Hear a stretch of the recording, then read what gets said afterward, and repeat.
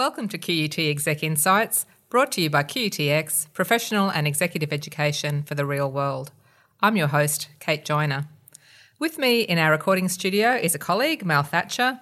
Mal joined QUTX in 2019 as Professor of Digital Practice. Before he joined the team here, Mal had a long career in the hospital and healthcare sector. He was Chief Information Officer of Mater Health in Brisbane for 10 years and also took roles of Chief Health Information Officer with Queensland Health and CEO of eHealth. His PhD was focused in digital risk and governance. With some of our previous podcast guests, including Professors Marek Kowalkiewicz, Michael Roseman and Kerry Mengerson, Mal is establishing the QUT Digital Capability Practice, a community for digital thought leadership, lifelong learning and partnership. Our conversation today will focus on what's ahead for this new venture and all things digital capability. Have I got that right, Mal? All things digital capability? Yes, yeah. Perfect, Kate. Yeah, so that's what you've come on board to do, and you came on board as Professor of Practice, which is actually a new designation in the university. We haven't actually had Professors of Practice as such before. Tell us about that role and why you're excited to come and join. Thanks, Kate, and it's wonderful to be here with you today. The Professor of Practice, I'm still working out what that role is, to be honest. I think we all are, Mel. Yes. Whilst it is new to QUT, it is actually quite common overseas and is being established quite prevalently within the Australian university sector. So what it really recognises is that the world of higher education is changing. The need for just-in-time learning and closer linkages with industry and what industry require is providing an opportunity for industry to be more directly engaged at university level, and hence the role of Professor of Practice. So the professorial appointment is not a traditional academic trajectory. It is certainly based on, for my particular example, having come from industry for nearly 40 years in technology, and having held senior roles in technology, and bring that industry experience, insight and ultimate linkages into industry into an academic setting. So I'm excited about the opportunity because being a new role for QUT, it gives me great latitude to actually define what this role is and to follow my passion, which is about digital risk and governance and how to uplift capability in this particular domain. Yeah, very exciting and emerging area, which has the attention of research and teaching across the university. So we've said that we actually have already had conversations with Marek Kowalkiewicz, who's also has a concentration in all things digital, Kerry, who's very focused on the possibilities of data, and also Michael Roseman, who's colleague with Marek and also interested in digital capability and leadership. So together, you've got this exciting new initiative, so the Digital Capability Practice. So what together are you hoping to achieve through the Digital Capability Practice?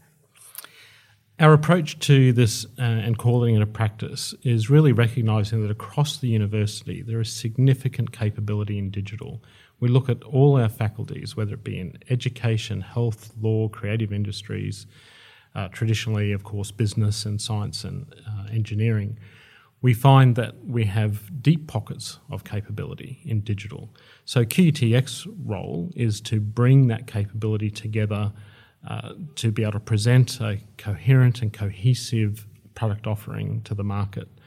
So what we find is that whilst we have great thought leadership from at the professors that you've indicated, we also have some deep capability in some of the other faculties, which we think we can curate that thought leadership, cohesively present that to industry, but also start to focus on the how of digital capability.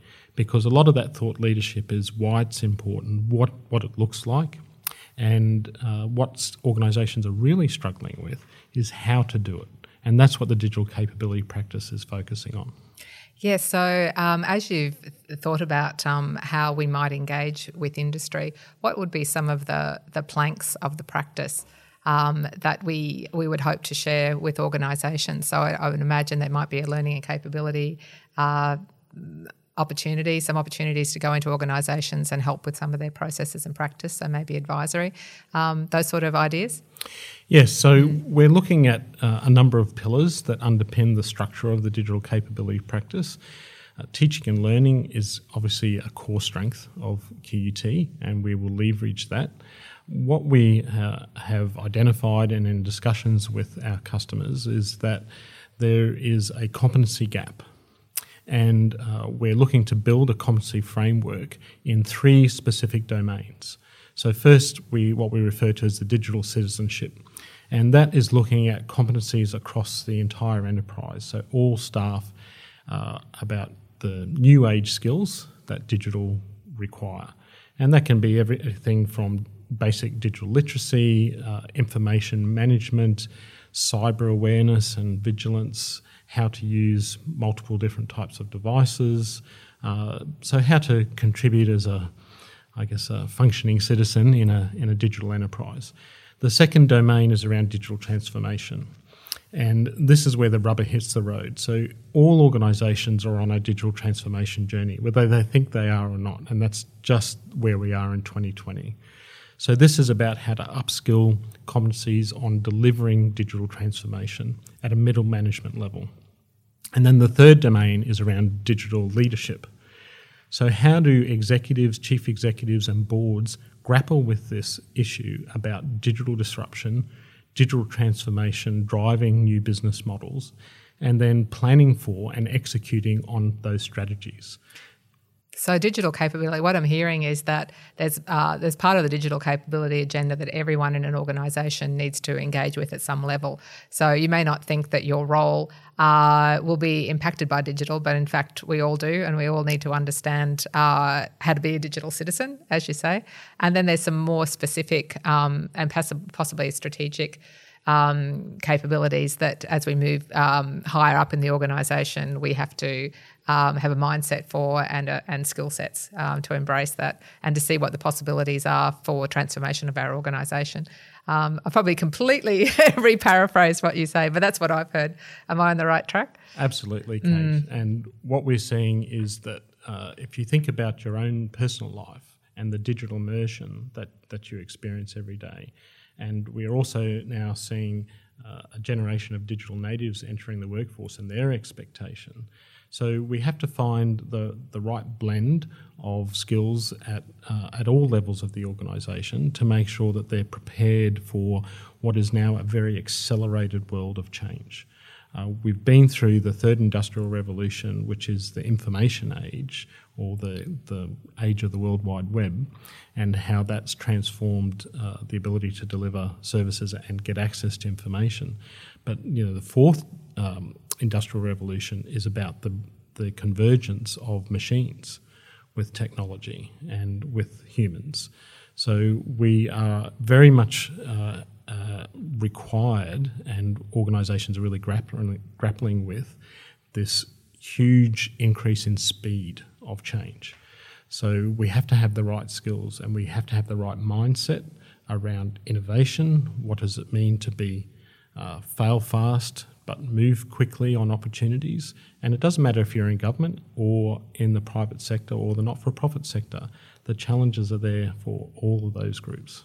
What I've heard too about the fourth industrial revolution, it was actually Alan Kohler, that great management pundit, Alan Kohler, who said that what we don't understand about the fourth industrial revolution, while it's about digital everything and everywhere, he said the real core of it is that the customer centricity, that we think that we are customer centric, but the organisations that are truly customer centric and getting all the advantages, all the leverage available in artificial intelligence are the ones who are going to win, certainly in market facing firms. So that digital and the availability of data, as Kerry has taken us through, gives us that strategic advantage if we can leverage data and be truly customer centric. Absolutely. And there are 3 big drivers of disruption at the moment. So one that you pointed to, which is the customer.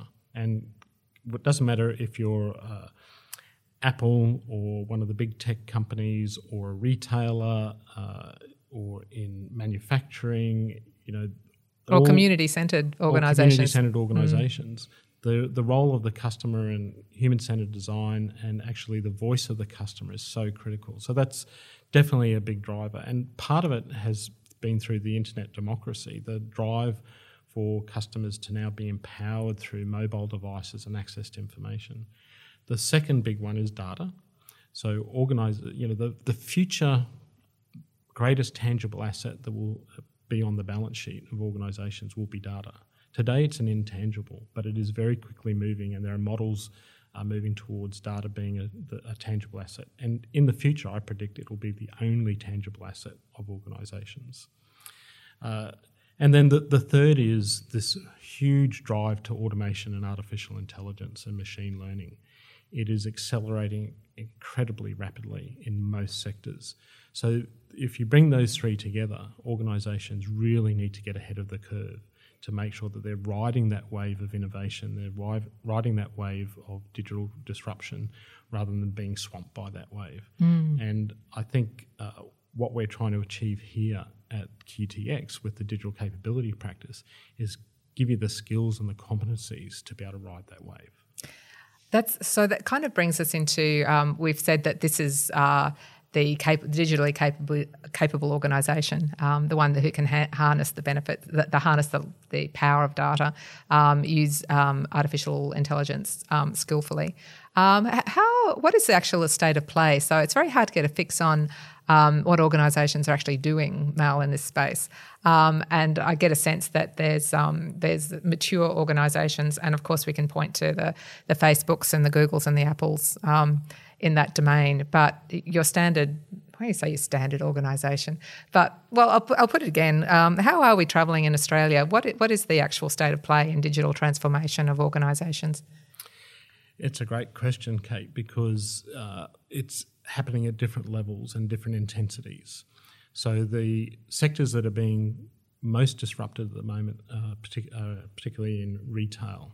So we're going to see a lot of brands disappear, and we're seeing it now. We've actually already had Gary Mortimer speak to us about retail transformation. Absolutely. Yeah. So just to bring in some of our previous interviews. Definitely. So I think if you look at just about every sector, there's degrees of disruption. But I want to focus a little bit on government because government is in, to some extent, they're at a crossroads around their digital transformation journey, because the challenge they really have is understanding what is digital government moving forward.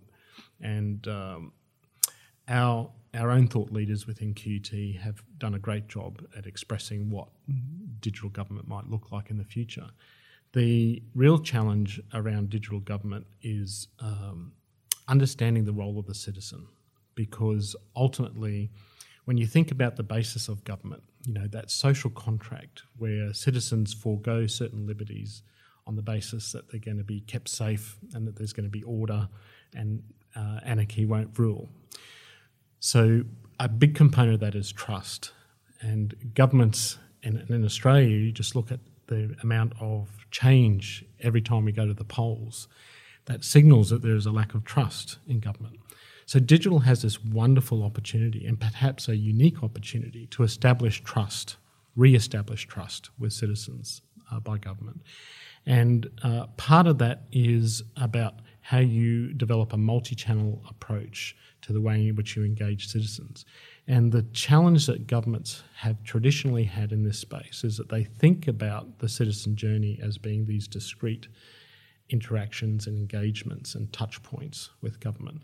But that's not how citizens view their particular engagement with government. So government needs to start thinking laterally about the end-to-end experience and life journey of a citizen through government services. My background coming from health, it's very clear the disconnectedness between the components of the health system. And I think government needs to start thinking about how do we put the citizen at the centre of the digital journey, irrespective of the touch points. So the problem with that is that government is traditionally very siloed. So how do you bring government organisations together?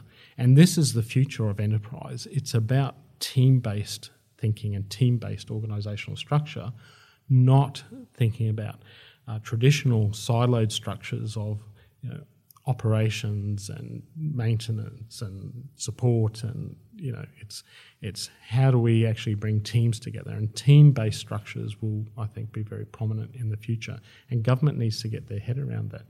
Siloing agencies into particular disciplines and services is not the way of future digital government. Yes, we've seen some government agencies, I think, actually physically set up their workplaces to support a team-based environment. So that's does it actually require that really physical change to enact some sort of different kinds of team-based workplace practices, or can you take a legacy organisation and try to invigorate with some of these new practices? What's from your experience? What do you think? I think if you want that the outcome and the process to be authentic, you have to physically change the structure. You can't simply have a community of practice try to come together to solve a problem. And that's because, ultimately government's quite authoritarian in the way in which it structures its workforce. So you have to give structural authority to that particular work project or outcome that you're seeking. So I think it does require a different way of thinking, the way in which teams are brought together, and the structural authority of that team in terms of its constituent agency, for example, or who it's ultimately accountable to. Just going back to some of the aspects of this digital, the capability practice, and we talked about building competencies, particularly for the digital citizen, which I think we've established as the foundation. So what are the best ways for organisations to think about building these competencies? For example, will they come and do a workshop like face-to-face, or will there be sort of embedded workplace learning enabled obviously by digital learning tools? What's your vision for how organisations might best affect that? If you think about the three domains that I talked about, so digital citizenship, digital transformation, digital leadership, there's an impact curve to those. So the highest impact sits with leadership, and then it sort of tails back to the digital citizen. So I think when we're looking at how to uplift competencies at the whole of organisation level, it has to be a micro-learning approach. You can't bring, in the case of my previous organisation, the Department of Health in Queensland, 100,000 staff to a workshop. So it does need to be look at innovative ways of delivering that content, and ways that are very engaging as well, because as you know, to sit through a piece of micro-learning online, you want it to be an engaging thing. And what I would love to see is that some of these really important core competencies become part of mandatory education within organisations. And cyber is a great example of that cyber awareness and your role in keeping information secure is really critical. So I think we're grappling with that. This is another sort of area of learning curve about engaging work-based micro-learning. So I think we're going up that learning curve, but I'm imagining something that very much it also incorporates artificial intelligence, so that an algorithm would know how much you've achieved, what kind of areas you have strength in, where you need some sort of uplift, and will direct you to that kind of content, and also show you what's possible next without having to physically search that. I'd imagine that the brave new world of learning. I've seen some great examples of what the future of digital learning can look like in regard to virtual and augmented reality, and I think that will be a big part of how we improve that engagement and how individuals are going through that learning process. Yeah, we certainly have our VR equipment set up here. I think we're still on the learning curve about how we can best incorporate that kind of learning into our, establishment workplace, workshop-based learning, but how organisations might also use that. That's quite exciting. There's lots of, I think there's all sorts of wonderful possibilities with virtual learning, and it'd be great for lots of organisations to join us in that learning curve. I suppose we all have to learn, practice, and share reflections together. I think you have to join hands. I think, Mal. Yes, definitely. And as we go up that curve towards the executive leadership development and digital leadership, the ability to immerse those leaders into case studies and real world situations, I think becomes really powerful. And that's why we've called it a practice. I think it has, the potential for everyone to be able to engage, or organisations to come and engage with us wherever they are in that learning curve, and to learn with other organisations. I think that's the promise. So, if organisations want to take that experience with us and learn together, which would be our fondest hope, how would they best do that, Mal? So a key pillar of our digital capability practice is around community. And we see that whilst QUT has some wonderful thought leadership and can curate and create content, we see the greatest value in co-designing with industry and with our customers. And that's the process we're currently undertaking. And we invite all organisations to join that community and to become part of that co-design process. So they need only find a link for QUTX, which is the portal to QUT for all things, including the digital capability practice, and they can find a way through to contact someone from the practice. Absolutely. Just searching for digital capability practice at QUT will direct them to the right place. Okay, that's a good link. So thanks, Mal. I've enjoyed that conversation. Lots of challenges there, which I'll enjoy exploring with you in the years. I hope the years to come. Thanks, Kate. We could talk for hours on this subject. We could, and I'm sure we will in the future. But for now, I say thank you very much. Thank you.